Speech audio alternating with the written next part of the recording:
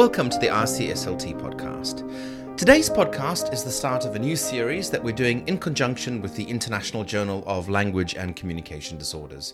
Your regular host will be Amit Kulkarni, the Head of Research and Outcomes at RCSLT, but I'm stepping in for the first episode. The idea is that every month or so we will choose an article from the IJLCD that we think may be of interest to the wider SLT community and perhaps other allied health professionals or some members of the public who may have an interest in SLT and communication disorders.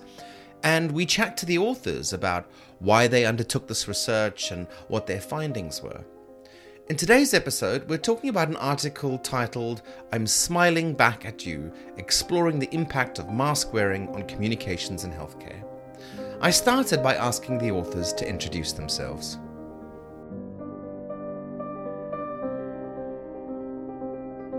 Sure. So my name's Holly Marler. I'm a specialist speech and language therapist, and I work for Norfolk Community Health and Care, and I work as part of the outpatient specialist neurorehabilitation team based at the Coleman Hospital. So we have both an outpatient and inpatient service. The outpatient service looks at complex neurorehabilitation. So we do a lot of kind of vocational rehab for patients who have had brain injuries.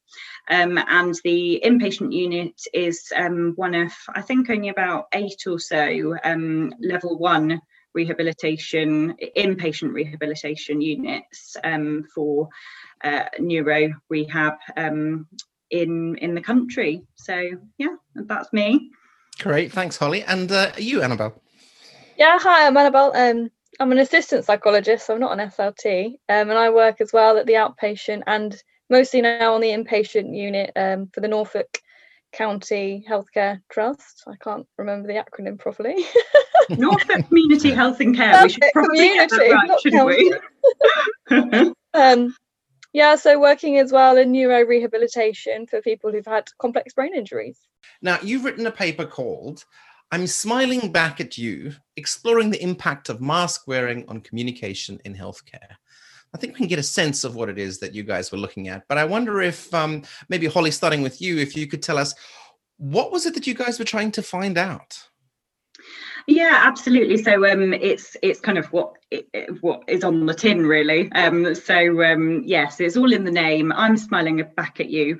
It was a piece of work that I suppose we've rather selfishly carried out, really.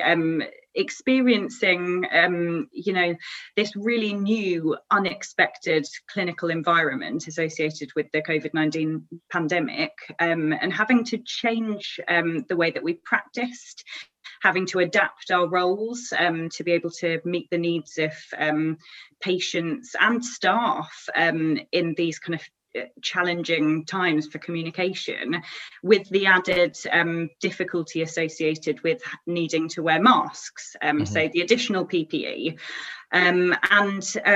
We were finding ourselves that communicating essentially was difficult. It was difficult to communicate with our colleagues. It was difficult to communicate with our patients. And we wanted to see whether there was any kind of research or literature that we could draw upon, which might have practical applications to support us to improve our practice and to keep kind of providing the gold standard care that we were striving towards with this barrier of the mask wearing. So we wanted to find out what research existed, whether there was any research related to mask wearing in different fields, so whether that was medical, dental, allied healthcare professional, nursing and non-clinical staff. And we wanted to know whether existing research had any practical applications. We wanted to really problem solve and work out ways in which we could meet our patients' needs and advocate for our patients. Came in and it was like overnight we're told, you have to wear these masks, and just looking around the ward, the patients were really struggling with it. We were really struggling with it, and we were just curious to find, surely there is some sort of literature out there that people have been wearing masks before this time. What have they been doing we can copy to help our patients who were really at the time hating this mask wearing that was happening. I guess my next question is going to be: can you give us a sense of what literature was out there, and what did it say? There wasn't, a huge amount, which is why what we've written, I think, is so important right now, because a lot of the literature was either written during COVID already, or it focused on sort of surgery and sort of theatre, and so generalising that to now every single hospital, care home, and healthcare setting in the UK is using this. We're all different disciplines, are all trying to use it a little bit differently to reach goals. Just a practical question: when you said that the mask inhibits communication, is that because it's muffled? Is it facial expressions? Can you just give us, Holly, a bit of a rundown by how people are impaired because of the masks? So, kind of as we suspected, mask wearing challenges communication in so many different ways. And so we kind of split that into practical and logistic issues, kind of purely communicative issues, and the psychological kind of emotional side of things. So like you said, practically, they're just a bit of a pain, if we're honest. So, they're uncomfortable for staff to wear. There's research that says that some people find them really quite distressing to wear, with hyperventilation, skin breakdown. It's a challenge in itself to put something across your face and wear it for a long period of time. And as you said, the muffling side of things, I think, is something that all of us kind of immediately noticed.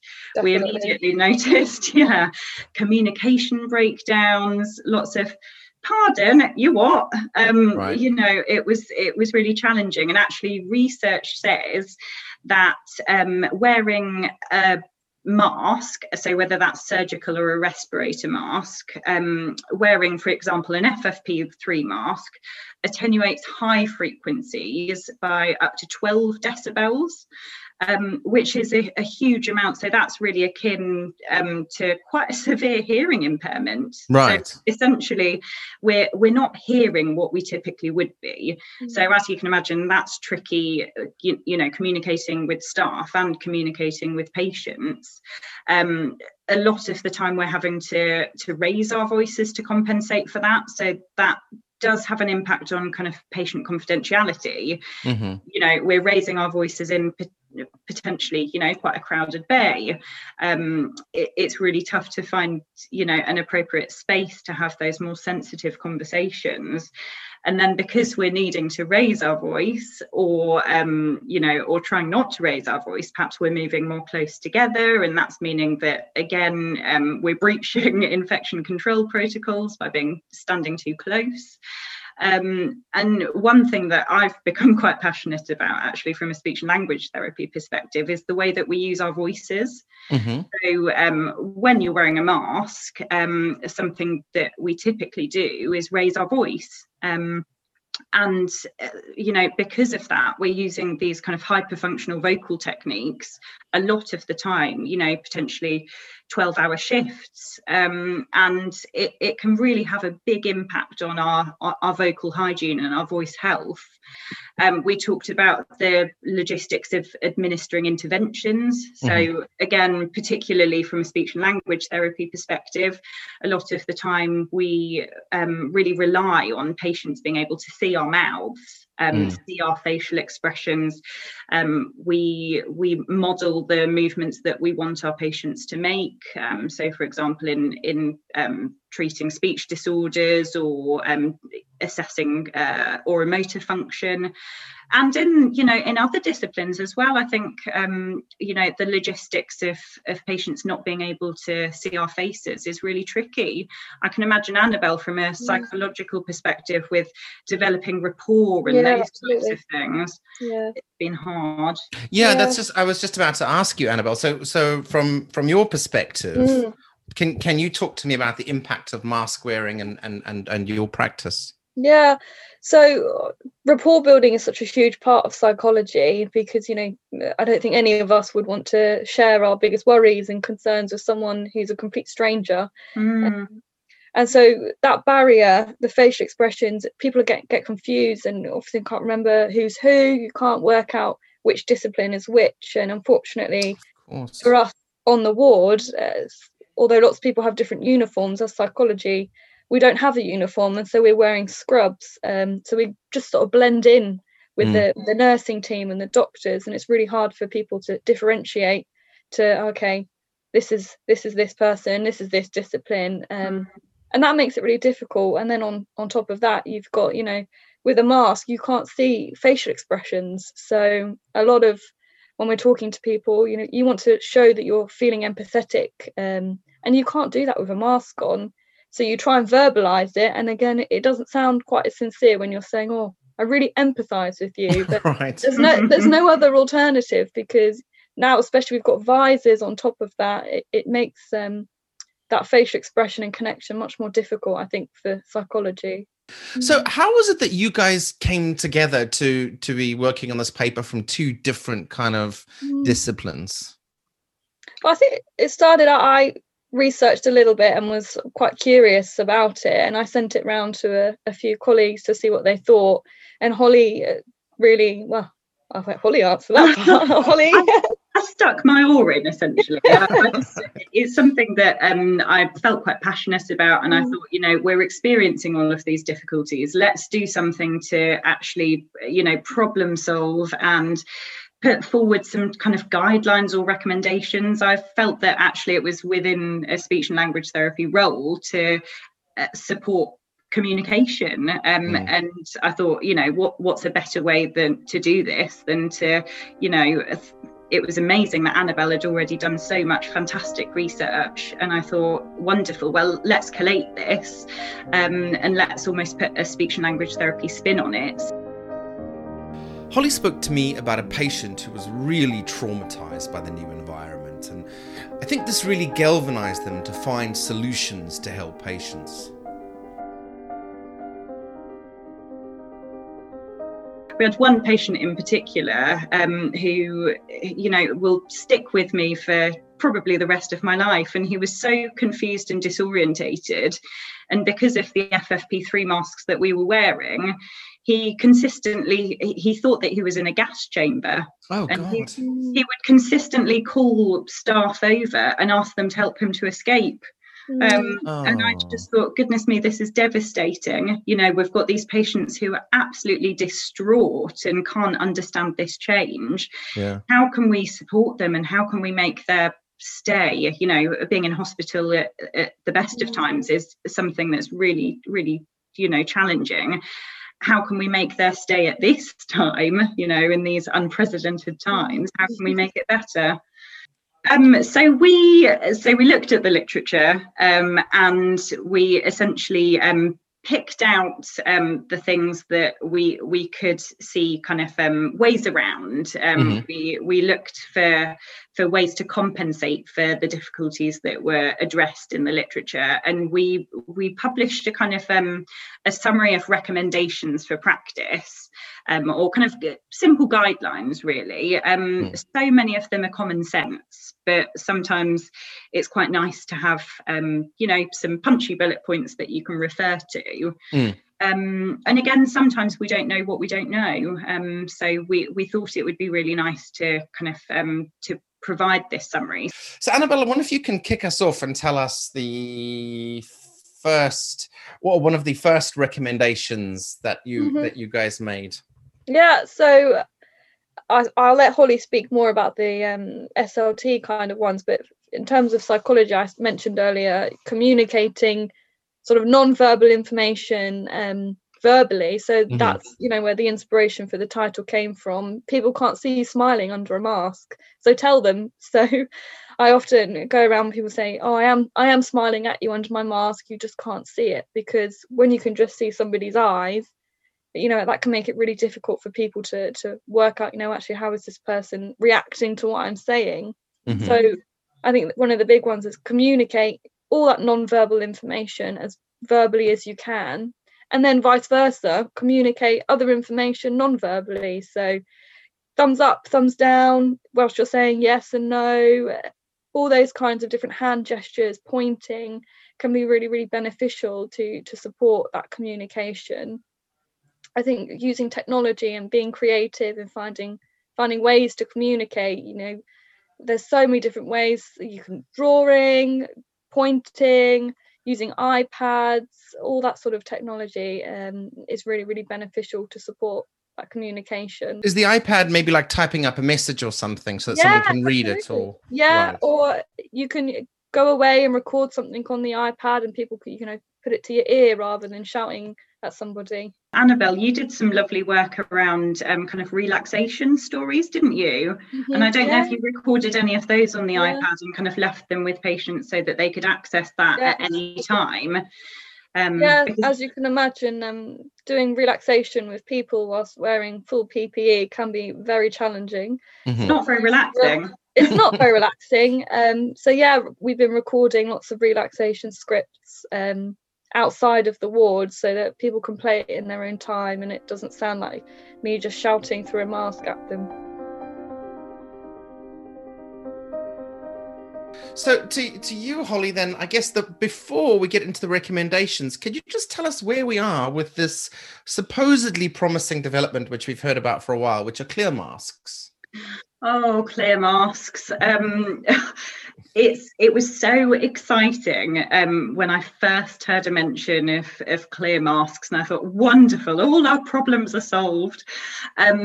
Unfortunately, I think there's a lot of work being done in terms of the technicalities and the actual making of these masks, but as far as I'm aware, none of the clear masks are meeting infection prevention and control standards.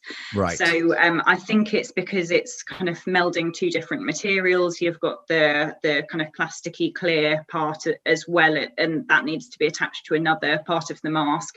I think it's not providing enough protection, essentially. Although one thing that I have spoken to colleagues at other trusts about actually is the use of hoods or hood respirators, which sound wonderful.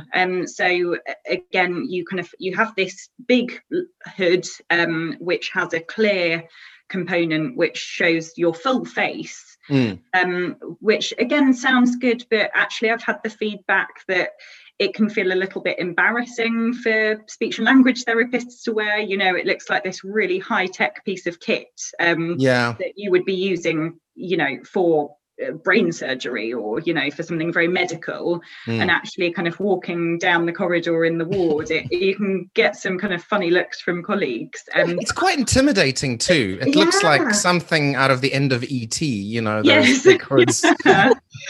So I think, again, they're a good example of a way to compensate for those difficulties, but unfortunately, we don't have a perfect product at this point in time. I've read quite a few stories about it being an absolute nightmare of a time for deaf people, which I can imagine is very difficult. Yeah, I mean, we haven't experienced anything like that on our unit, so it's not something I could comment on as a personal experience, but I'm really unsure how a person with a hearing impairment plus potentially a communication or cognitive impairment would be able to access conversations without lip reading, and I'm sure that's a real struggle for that client group. So again, I suppose using the technology that we have, using written words, using the iPads, things like that probably are going some way to supporting those patients, but again, we don't have a good answer at the moment. What are your recommendations then? I'll pick out some of the key ones.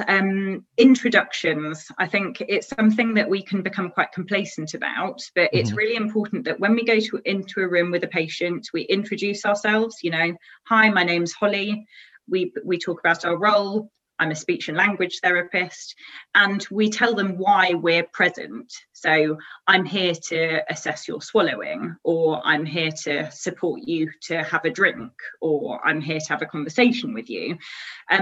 You can only imagine how distressing it would be for somebody in a great deal of PPE to walk into your room, start doing something to you, or start giving some type of intervention and not knowing who on earth they are. So that's really important, and establishing personal connections there. So I know a lot of trusts are giving staff lanyards which have a picture of them on, which is, a fantastic idea. The patient can see what you really look like under all of your PPE, and that that's going to help with recognition. That's going to help with kind of relational continuity, and it's going to reassure the patient that there is this person that they can identify with and that they have met before, and we're all human beings essentially under the kind of amount of plastic that we're wearing. I think encourage questions, so allow plenty of times for questions about the reasons for mask wearing. I think especially when it first came in, when it was first mandatorised, it was very strange for patients, and it was almost the elephant in the room. So acknowledge that you're wearing a mask and acknowledge the issues surrounding that. Say, I'm sorry that we can't hear each other very well. I'm sorry that it's a challenge for us to communicate, but I'm wearing this mask to protect you and to protect myself, and to make sure that we're not spreading this disease. So I think, acknowledge the issues, encourage questions, and allow time for those to answer those questions, especially for those kind of quite anxious patients, where just a moment of your time really can mean the world to them. I mean, it's really interesting. Annabelle, I want to ask you, based on the stuff that Holly's just said.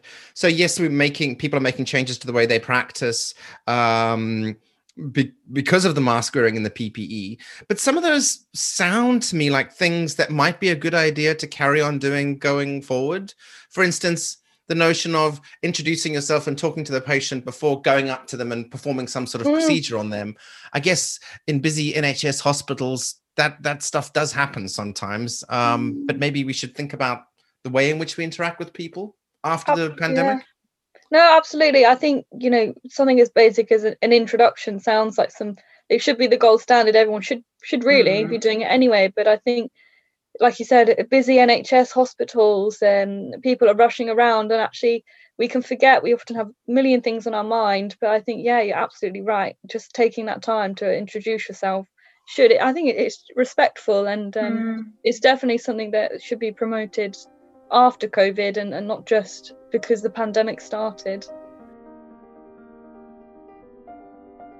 This is something of a side note, and we had a bit of a discussion about it. But even in regular times, patient communication is an issue, and it's something that the NHS does get quite a few complaints about. Clinicians do not take enough time to tell patients what is going on. And this is something that perhaps is one of the silver linings of the pandemic, is that going forward, we can remember how important patient communication is. We return to discussing some of the ways that we could mitigate the impact of mask wearing.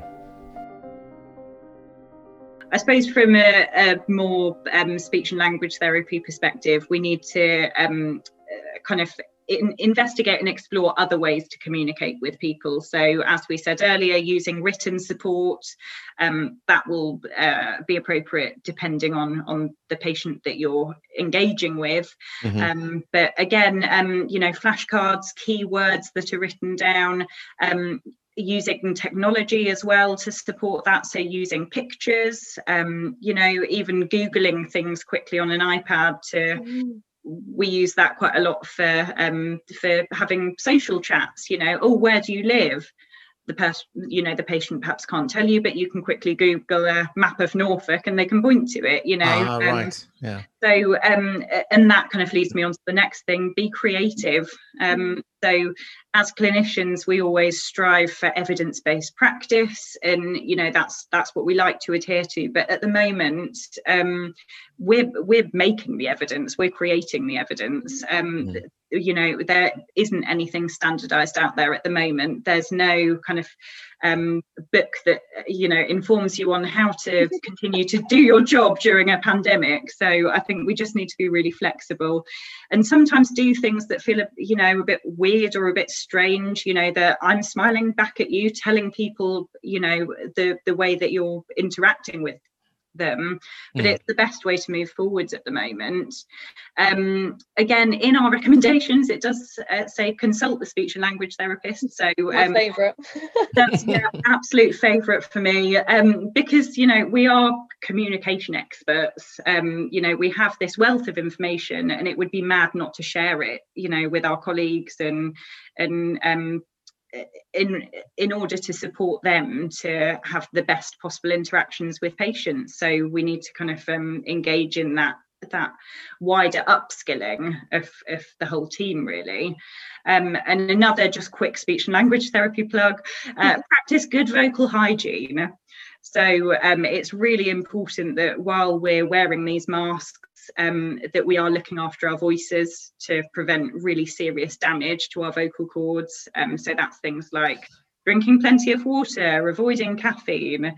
So Holly, you were saying that other people are doing more research into this. Are you able to sort of tell us a little bit about where it's going, what people are looking at, what they're finding, what's changed since you've written the article? Gosh, I'm trying to think. I think a lot of research is going into developing a product which will essentially kind of negate the need for a mask which covers your face. So I think essentially most research is looking into ways in which to develop masks with a see-through panel, those types of things. I think actually in terms of literature that's being published, there haven't been kind of huge steps in terms of kind of novel interventions or really new ways to do things.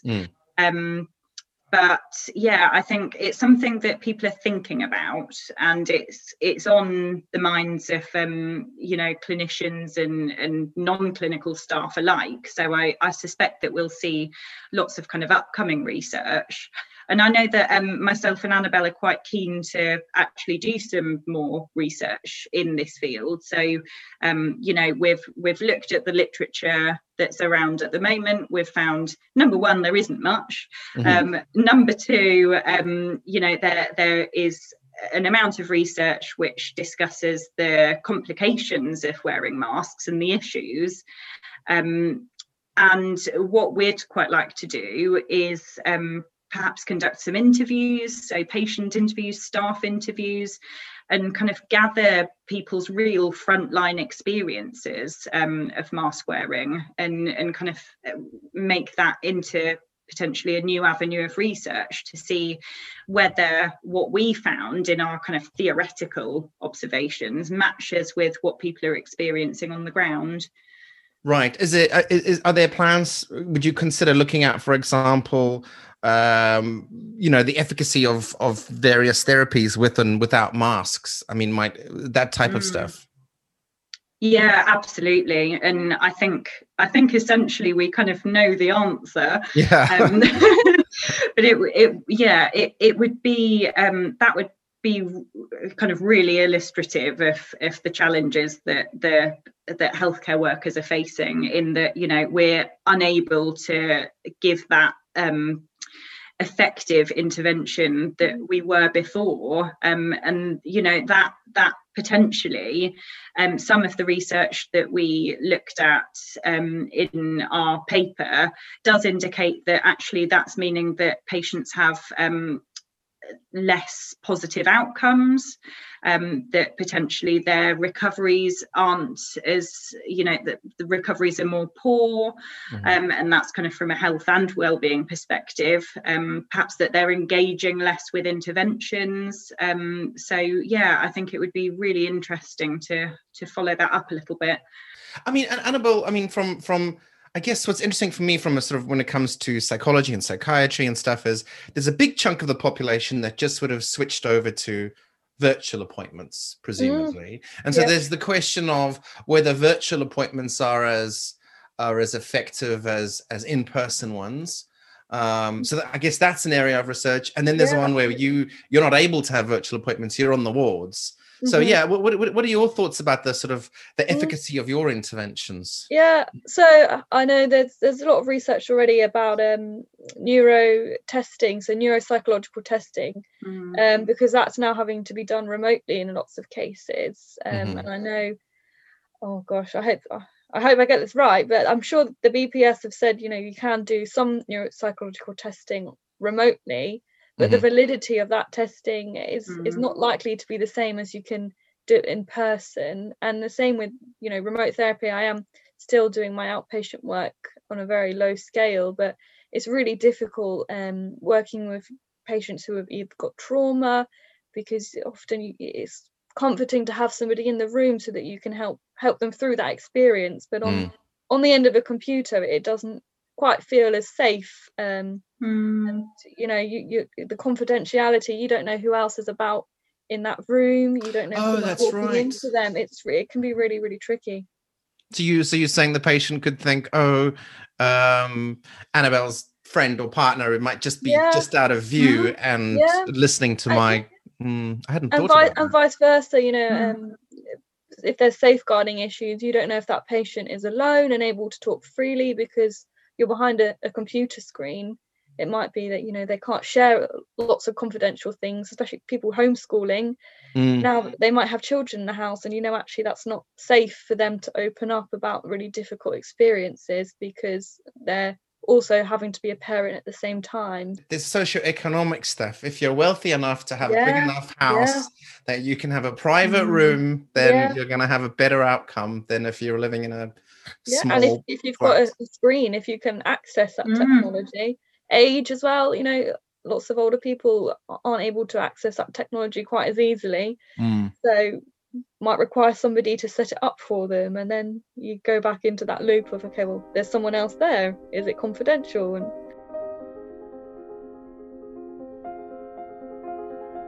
both Holly and Annabelle took pains to point out that though they were researching the challenges posed by PPE, in no way should clinicians be discouraged from using it, of course. If patients fully understand the need for PPE, they can find it reassuring. And going forward, given the efficacy of mask wearing when it comes to infection control, there are certain interventions in which mask wearing may become routine, even if it wasn't before.